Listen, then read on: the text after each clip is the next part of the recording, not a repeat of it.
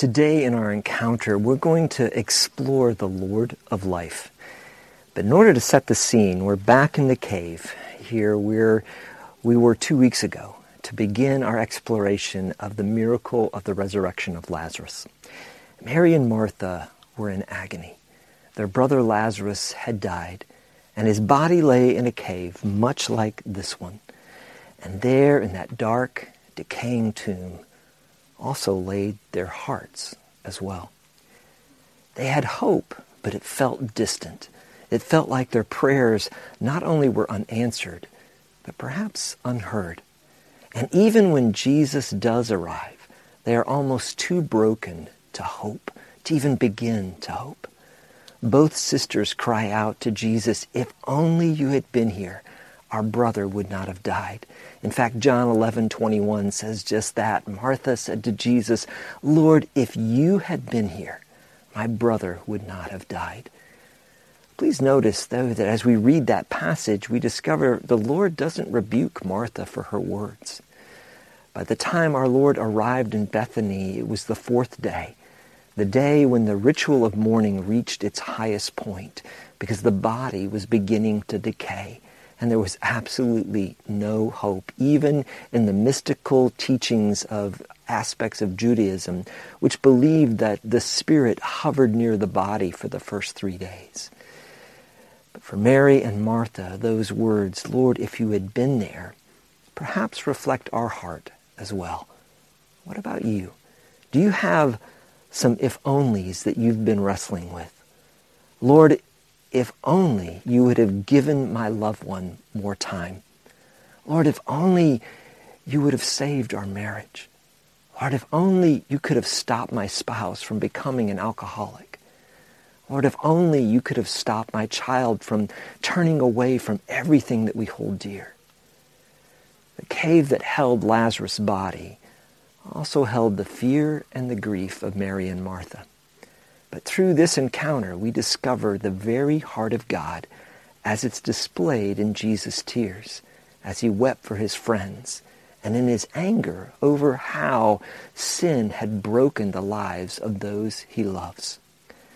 Mary and Martha were broken, but they did the one thing that changes even the darkest of circumstances. They took their pain and their hope to Jesus. You can do that as well. You can take those if-onlys to the Lord, and he will meet you right where you are, right in the midst of that hurt, of that disappointment, of that doubt. And if you'll allow him, he will show you just how much he cares for you. But what is more is that not only does he understand us, not only does he truly care, but he's able to transform that.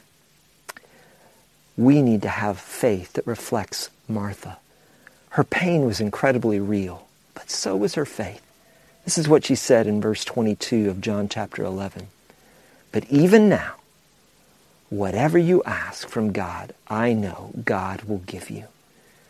Do you have that kind of faith, that kind of trust? Today in our encounter, we're going to out. And if you'll allow him, he will show you just how much he cares for you. But what is more is that not only does he understand us, not only does he truly care, but he is able to transform that. We need to have faith that reflects Martha. Her pain was incredibly real, but so was her faith. This is what she said in verse 22 of John chapter 11. "But even now, whatever you ask from God, I know God will give you." Do you have that kind of faith, that kind of trust in Jesus? If not, my prayer is today, after you have an encounter with the Lord of life through his word, that you'll be able to say those same words. "Lord, I know that whatever you ask from God, he will give you. And I know that what you desire for my life is best." Martha believed Jesus is who he says he is. And as we explored 2 weeks ago, how Jesus wept at the death of Lazarus, and we saw that Jesus truly understands our deepest pain. He's experienced the full spectrum of human suffering, emotional, relational, physical, and psychological, and even spiritual pain. But the good news is that Jesus not only understands our pain, he has overcome it. So let's go to the scripture and let's hear the rest of the story, because here is where hope breaks through into the darkest, deepest cave that we can imagine. Into that, the cave of death, steps the Lord of life. On his arrival, Jesus found that Lazarus had already been in the tomb for 4 days. Now Bethany was less than 2 miles from Jerusalem, and many Jews had come to Martha and Mary to comfort them in the loss of their brother. When Martha heard that Jesus was coming, she went out to meet him. But Mary stayed at home. "Lord," Martha said to Jesus, "if you had been here, my brother would not have died. But I know that even now God will give you whatever you ask." Jesus said to her, "Your brother will rise again." Martha answered, "I know he will rise again, in the resurrection, at the last day."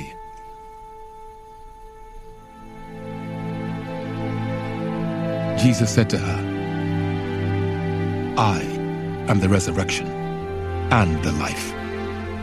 The one who believes in me will live, even though they die. And whoever lives by believing in me will never die. Do you believe this?" "Yes, Lord," she replied. "I believe that you are the Messiah, the Son of God, who is come into the world." After she had said this, she went back and called her sister Mary aside. "The teacher is here," she said, "and is asking for you." When Mary heard this, she got up quickly and went to him. Now Jesus had not yet entered the village, but was still at the place where Martha had met him. When the Jews who had been with Mary in the house comforting her noticed how quickly she got up and went out, they followed her, supposing she was going to the tomb to mourn there. When Mary reached the place where Jesus was and saw him, she fell at his feet and said, "Lord, if you had been here, my brother would not have died." When Jesus saw her weeping, and the Jews who had come along with her also weeping, he was deeply moved in spirit and troubled. "Where have you laid him?" he asked. "Come and see, Lord," they replied. Jesus wept. Then the Jews said, "See how he loved him." But some of them said, "Could not he who opened the eyes of the blind man have kept this man from dying?" Jesus, once more deeply moved, came to the tomb. It was a cave with a stone laid across the entrance. "Take away the stone," he said. "But Lord," said Martha, the sister of the dead man, "by this time there is a bad odor, for he has been there 4 days." Then Jesus said, "Did I not tell you that if you believe, you will see the glory of God?" So they took away the stone. Then Jesus looked up and said, "Father, I thank you that you have heard me. I knew that you always hear me, but I said this for the benefit of the people standing here, that they may believe that you sent me." When he had said this, Jesus called out in a loud voice, "Lazarus, come out."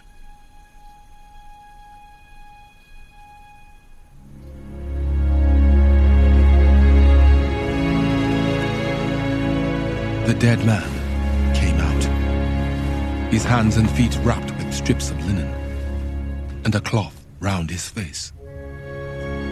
Jesus said to them, "Take off the grave clothes and let him go."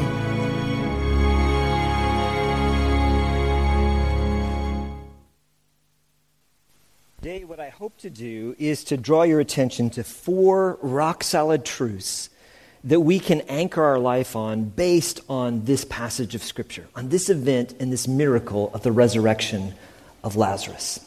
Now, in order to really understand exactly what's going on here and to feel the full weight of what's happening, we need to know a little bit about the area that it takes place. It says in the scripture that this takes place at the village of Bethany. Now, in the Bible, there are two Bethanies that are mentioned. One is the Bethany beyond the Jordan, which is where John the Baptist was baptizing. And then there's this Bethany that is a village that is just 4 kilometers from Jerusalem. You can see even in the picture, Jerusalem there is in the background, and in the foreground is a rendering of what Bethany would have looked like in that day.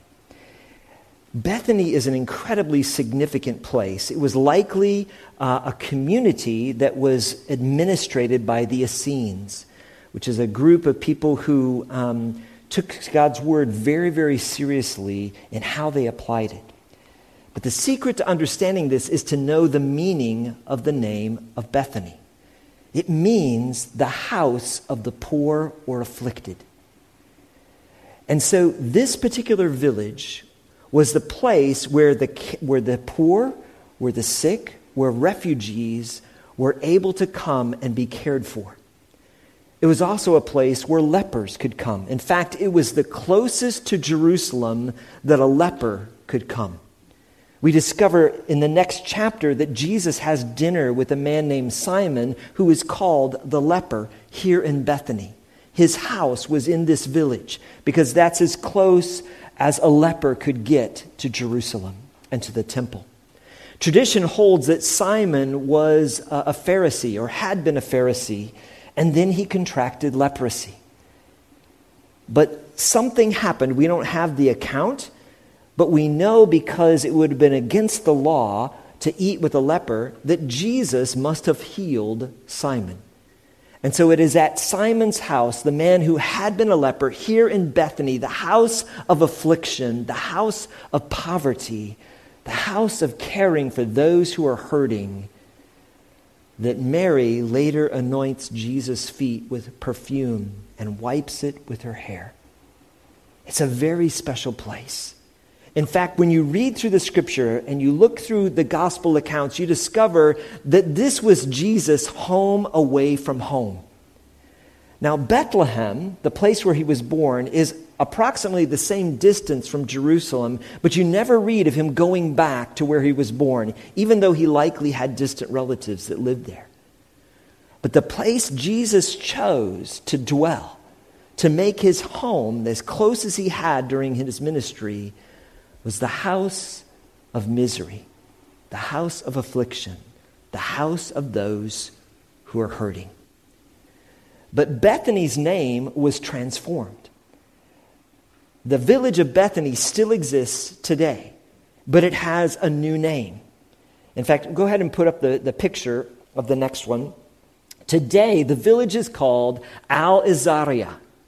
Now, in case you have trouble trying to remember Al-Azariah, all you need to do is think of the guy who was leading worship today, Al-Azar, because it's pretty much his name. His name is a version of the name Lazarus, because that's what it means. It was the place of Lazarus. And to this day, the tomb of Lazarus is there. The next picture will show you a modern-day photograph there in Palestine in the West Bank, and you see St. Lazarus' tomb.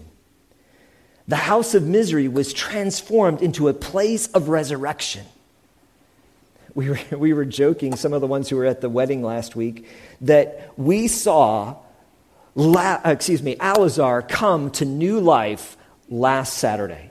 Now, I don't think he was resurrected from the dead, but there was something that happened when he saw his bride and when they were exchanging their vows where there was absolutely new life in Al-Azar. And so I'm going to think of that from now on when I think of this village and when I think of the person of Lazarus, because God does give new life. And he changed the name of that city. Now I want you to think for just a moment how significant that is. This is the place where Jesus chose to spend most of his time. His friends lived there, but it also shows you the heart that God has for the broken. Now, let me give you one more piece to this puzzle that I hope will truly help us see just how significant this location is. Because here, what we discover from this location is that we can truly trust Jesus with our deepest pain.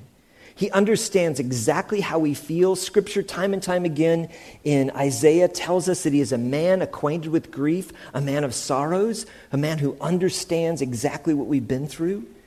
Even his mission statement that's given in Isaiah 61 says that he came up to bind up the brokenhearted, to proclaim liberty to the captives, to open the prison to those who are bound, to proclaim the year of the Lord's favor, to comfort all who mourn, and to give them a beautiful headdress instead of ashes, the oil of gladness instead of mourning.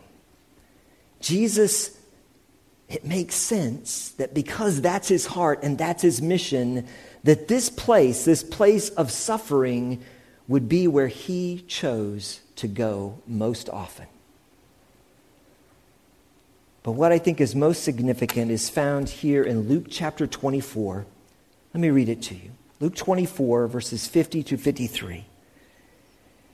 And he, Jesus, led them out as far as Bethany, and lifting up his hands, he blessed them. While he blessed them, he parted from them and was carried up into heaven. And they worshiped him and returned to Jerusalem with great joy and were continually in the temple blessing God. To show you the heart of our Savior, all we need to see is that the last place he wanted his feet to touch on earth before he ascended to heaven was Bethany, was the house of suffering. The house of the poor, the house of the broken. That's the kind of God that we have. That's the kind of love that he has for you and I.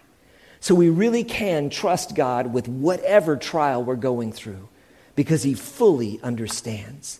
And just as he changed the name, transformed the name of the village of Bethany to the place of resurrection, the place of Lazarus, which the name Lazarus means God has helped.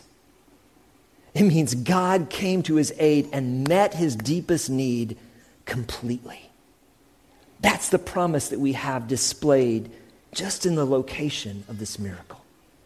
I hope that's an encouragement to you. Jesus wanted his last moments on earth to be a reminder that he is always with the brokenhearted and the suffering. In fact, his ascension reflects a beautiful passage of Scripture in the Old Testament, Isaiah 57, verse 15. Listen to what it says. For thus says the one who is high and lifted up, who inhabits eternity, whose name is holy. I dwell in the high and holy place, and also with him who is of a contrite and lowly spirit, to revive the spirit of the lowly, and to revive the heart of the contrite. Do you see this passage here in Isaiah? Jesus lived out in the town of Bethany. And as he ascended into heaven back to his true home, to dwell in the heavens in eternity in the high and lofty place, he says, but I also continue to dwell with those who are humble, those whose hearts are open to me. We can trust God with everything. So that's the first thing that I want you to draw as an application. The second one is this. You can trust Jesus with your eternal soul. He alone saves, and he gives life to us both spiritually and physically. He is the one that brings to life those who are spiritually dead, just as he brought to life Lazarus, who was physically dead. The resurrection of Lazarus, it was a turning point in the gospel, and it set in motion two unstoppable forces that could not be deterred from the course that they were on. Number one, the resurrection of Lazarus was the tipping point that pushed the religious leaders to plan to put Jesus to death, to take the conversations they had had about this person that was upsetting the order of things and to determine to kill him. The verses that follow right after this story says that some people believed in Jesus because of the resurrection of Lazarus, and others went and told the religious leaders, the Pharisees, the scribes, and the priests. And they, from that moment began to determine how they would put him to death. In fact, it was at that moment that Caiaphas, the high priest, said, "It is better for one man to die for the people than for the nation to perish." He spoke prophetically of exactly what Jesus would do. And so from this moment, they were determined to kill him. The second unstoppable thing that happened is that the resurrection of Lazarus proved beyond any doubt that Jesus Christ is God. Absolutely proof that he was. The miracles that Jesus and his disciples later performed for all to see attested to a wide range of things over which Jesus had authority. He had authority over the forces of nature, over disease, over demons, over creation, and even over death. In the discovery of the Dead Sea Scrolls at Qumran, they discovered some documents that unveiled the expectations that Jews in that day and the rabbis that were teaching them had of the Messiah. And in that summary that's there, they discovered that there are 4 miracles that they expected that only the Messiah, only the one who God would send to be the deliverer, the rescuer, the restorer, the one that was God in the flesh, that he would do. Here are those 4 miracles, and they all point to Jesus. The 4 miracles of the Messiah are, number 1, healing a leper. Number 2, casting out a mute demon. Number 3, healing a man born blind. And number 4, raising a man who had been considered dead for at least 4 days. The source of that is a Dead Sea Scroll from Cave 4 that's known as the Messianic Apocalypse. And it's also a highlight that's reflected in the Babylonian Talmud of the Jewish literature, but it really just points to what the Scripture says. In Isaiah 35, it tells us this, that the Messiah, the Son of God, would do. That the eyes of the blind should be open. That the ears of the deaf should be unstopped. That the lame shall leap like a deer, and the tongue of the mute shall sing for joy. Isaiah 26:19 says, "Your dead shall live, their bodies shall rise. You who dwell in the dust, awake and sing for joy." Those miracles all pointed to the identity of Jesus as God in the flesh. So let's look at that for just a moment. Why those 4 miracles? Because Jesus did many miracles, but there's a reason why they had selected those 4 to be the absolute proof of the Messiah. The first one I want to look at is the healing of a leper. In the Bible, in the Torah, which is the first 5 books, it is understood that God alone inflicts leprosy on a person. We see accounts there where he inflicted leprosy on Miriam, the sister of Moses, and on Naaman later on in the Scripture. And so it was believed that leprosy was a curse that came from God, and therefore only God could heal it. That was their absolute belief. The rabbis taught that, secondly, that only the Messiah could cast out a mute demon, a demon that caused someone to be unable to speak, and in this case, be unable to hear. Here's why. Here's why that was such a significant thing, because we see several accounts in the Scripture of Jesus casting out demons. Well, the religious leaders, they had the power and the authority of the Lord, and they could also, at times, cast out demons. But they were incapable of casting out the demon that would cause someone to be mute because of this reason. The practice that they had for exorcism, for casting out a demon, was that they would ask the demon its name. And then under the authority of God's name, they would cast it out. But because they couldn't ask it, because it was making the person who was indwelt by the demon, making it so they could not speak, there was no way for them to know the name of the demon. So it was believed that only the Messiah, who knew all things, who already knew the name of a demon, could cast it out. And that's why we discover in Matthew chapter 22, verse 23, something very interesting. Let me show it to you. Verse 22, then that demon-oppressed man who was blind and mute was brought to him, and he healed him. This is to Jesus. So that the man spoke and saw. And all the people were amazed and said, can this be the Son of David? That's a term, that's a title for the Messiah. The reason that they're asking it is because this is the exact sign they were looking for. Not just the casting out of a demon, but the casting out of one that caused someone to be mute. They knew that the only one capable of doing such a miracle would be the Messiah, the Savior. Thirdly, the rabbis taught that only the Messiah could heal a man who was born blind, who had a birth defect. From the scriptures, they falsely believed that birth defects came from God. In some cases, there was instruction where it showed that it was a result of something that God had done. But birth defects come because of the brokenness of sin and of our world.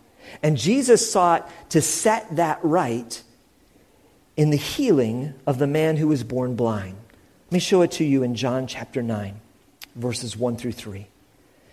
As Jesus passed by, he saw a man blind from birth. And his disciples asked, Rabbi, who sinned, this man or his parents, that he was born blind? You see, it was the understanding of that day, even though it was inaccurate, that anyone who had some kind of birth defect, that it was a result of either the parent's sin or the sin of the person. Jesus answered in verse 3, it was not that this man sinned or his parents, but that the works of God might be displayed. Jesus was helping them to have a right understanding, and he went on and he healed the man and showed great glory. And again, he met one of the signs that they were looking for that would identify the Messiah. I believe, this is an aside, but I believe that so often our world takes people who have disabilities and birth defects and we see them as something less. I believe God actually sees them as something more. That the canvas of their life is something upon which God's glory can be displayed in the most beautiful of ways. I can think of person after person that has struggled with what the world would refer to as a birth defect, who have far more love, far more tenderness, far more insight and wisdom even than all those around them that are normal. And so often they are the very people that bring life when they step into the room. There is a beauty that God paints upon their life so often that we need to remember. That's what he did with the man who was born blind. His life became a canvas upon which the glory of God was displayed. Fourthly, the rabbis taught that only the Messiah could raise a man from the dead after 4 days. And the reason that was so significant is because by the fourth day, decay had begun to inflict the body. The Jews did not embalm the dead, and so the decay process would just follow the natural course. And they mystically believed somehow that perhaps the spirit hung around for the first couple of days and maybe a person could be resuscitated. You see, in the scripture, Jesus heals and raises from the dead 2 other individuals. But neither one of them had been buried yet. One of them was on their way to the cemetery, but only Lazarus had already been buried and was in the tomb, and had been in the tomb for 4 days. Because according to tradition, they believed that was beyond any possible hope, that even anyone performing a miracle could bring them back to life. Only God could do it. But Jesus used the exact same method that he used to speak creation into existence. He simply spoke and said, Lazarus, come out. And he was restored to life and brought forth. He fulfilled what he had told his disciples earlier in the story in verse 4. When Jesus heard it, he said to him, "This illness does not lead to death. It is for the glory of God, so that the Son of God may be glorified through it." Because this miracle specifically identified Jesus as the Son of God. Here's why. Let me give you the absolute proof from Ezekiel chapter 37. Look what it says. "And you shall know that I am the Lord, when I open your graves and raise you from your graves, O my people." The promise of God's word was that the sign that would prove that he was with them was someone coming out of the tomb. Someone who was dead and had already been buried, one of his own people coming back to life. And that's exactly what he did in Lazarus. His name, remember, means God has helped him, and it's exactly what he did. And in so doing, he proved his identity beyond all doubt. Jesus taught on this. I want you to turn for just a moment. Don't worry, I'm almost done, despite what Dan says, that I go long most all the time. Turn back in your Bibles to John chapter 5. I want you to see this from Jesus. This is one of his most extensive teachings, and he's teaching about something very significant. He's talking about his authority and his union with the Father. In John chapter 5, and if you look at this, if you're someone who really likes biblical knowledge and literature, this passage forms is a chiastic structure where it builds to a high point and then comes from that point and repeats the same things. It's a structure that's used in Jewish literature that emphasizes the importance of what's being said. And I'm not going to take the time to break all that down, but I do want to draw your attention to some of the things that Jesus says here in John chapter 5. Verse 20, he says, "For as the Father loves the Son and shows him all that he himself is doing, and greater works than these he will show him, so that you may marvel." So he's saying you need to understand that the Father loves Jesus the Son. And the Father is doing incredible miracles all around us. But now he's going to have the Son do the miracles. Verse 21, "For as the Father raises the dead and gives them life, so also the Son gives life to whom he will. For the Father judges no one, but has given all judgment to the Son, that all may honor the Son just as they honor the Father. Whoever does not honor the Son does not honor the Father who sent him." Verse 24, "Truly, truly, I say to you, whoever hears my word and believes him who sent me has eternal life." That's the promise that God is giving us here, that Jesus is saying. He does not come into judgment, but is passed from death to life. And so he's setting the stage to help his disciples and us understand that the Father has given him authority over life and death. Jesus himself is salvation. He alone gives eternal life. This is why when he answers Martha in her question, when she responds back to Jesus asking whether or not she knows that her brother Lazarus will rise, she says, "I know he will rise in the last day. He'll be resurrected in the last day." And Jesus answers and says, "I am the resurrection and the life." The resurrection and the life is not something that Jesus does. It is not some mystical knowledge that he has. It is who he is. He is our life. He is our resurrection. He is our Savior. He is our hope.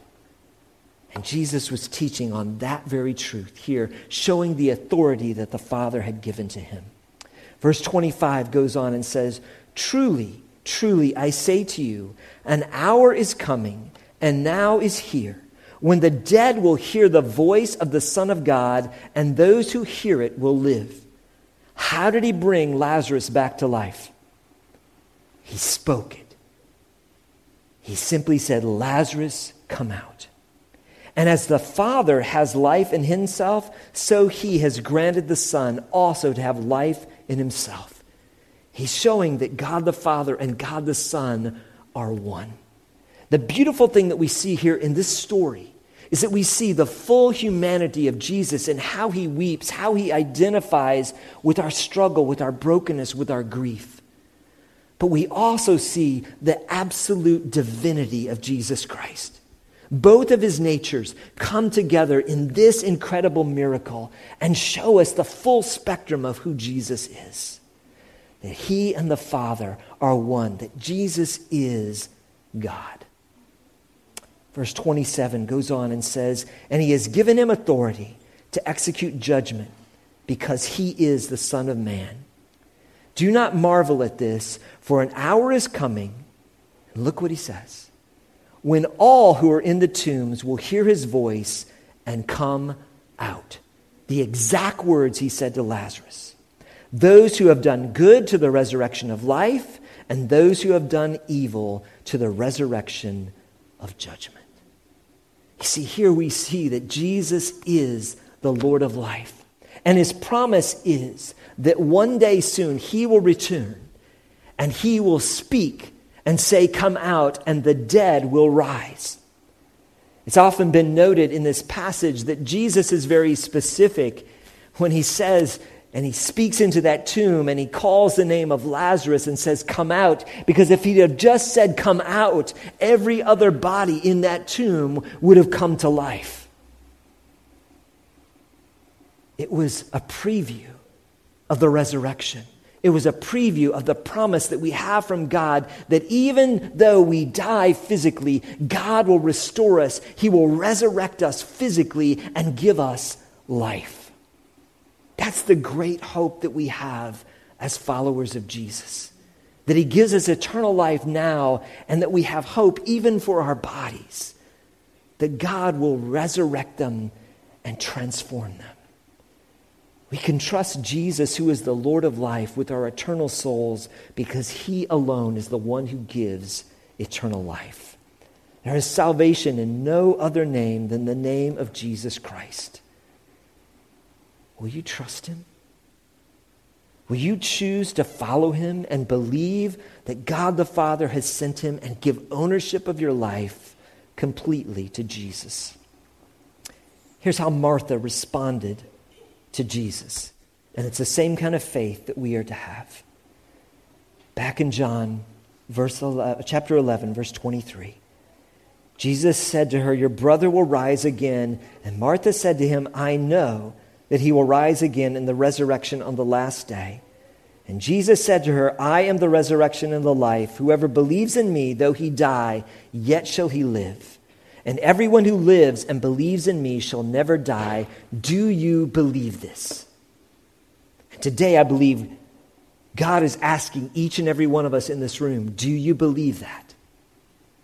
And she answered, yes, Lord, I believe that you are the Christ, the Son of God who is coming into the world. That's what God asks from us, is for us to believe. That is the work of a believer, of a Christ follower. Because everything else is dependent completely upon God doing it in us and through us. He simply calls us to believe.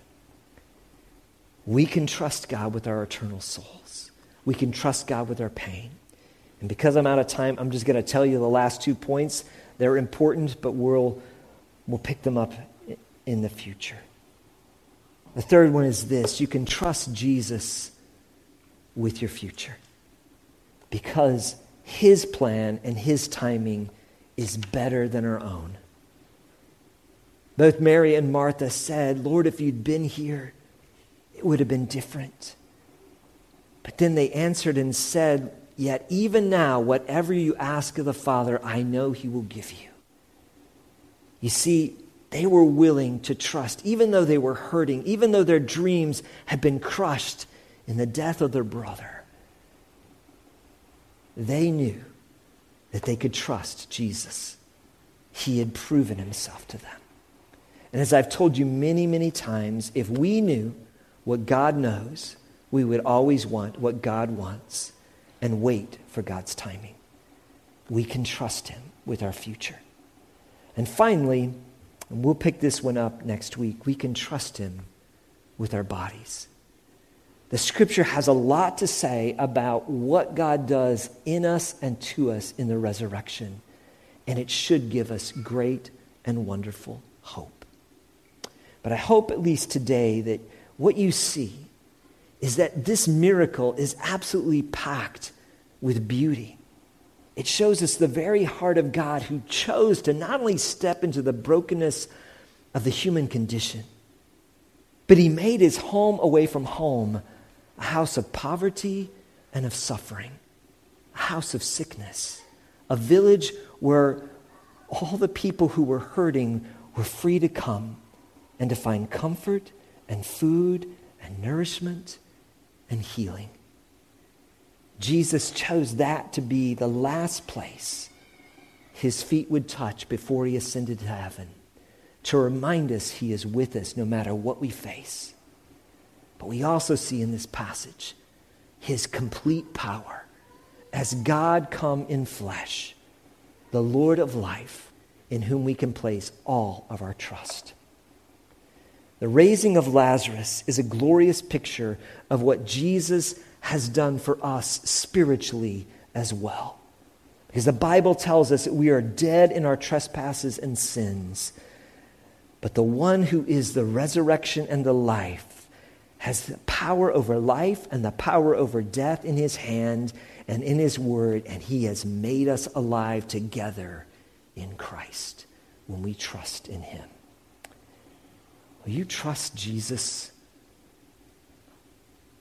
with your pain, with your eternal soul, with your plans, and with even your physical being? Will you trust him with all that you are today? Dear Heavenly Father, thank you for your word. Thank you even more for how it displays the beauty and greatness of Jesus, our Savior. Lord, would you speak to each and every person here today? Or wherever they are, whatever they've been through. Lord, many are going through seasons of uncertainty and doubt because everything that seems normal has been put on hold. But Lord, you're not on hold. You are just as powerful, just as loving, just as great.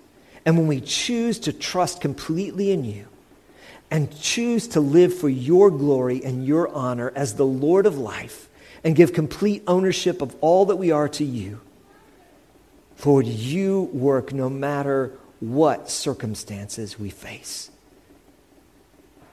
You are a God who does miracles.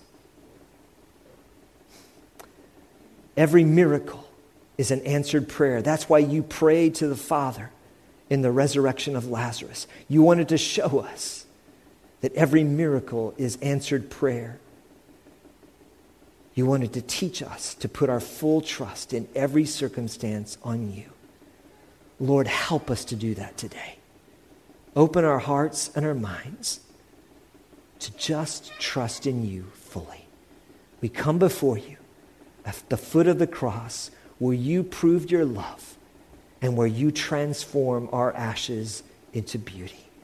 Lord, we ask that you would work in the hearts and minds of each person today. In Jesus' name, amen.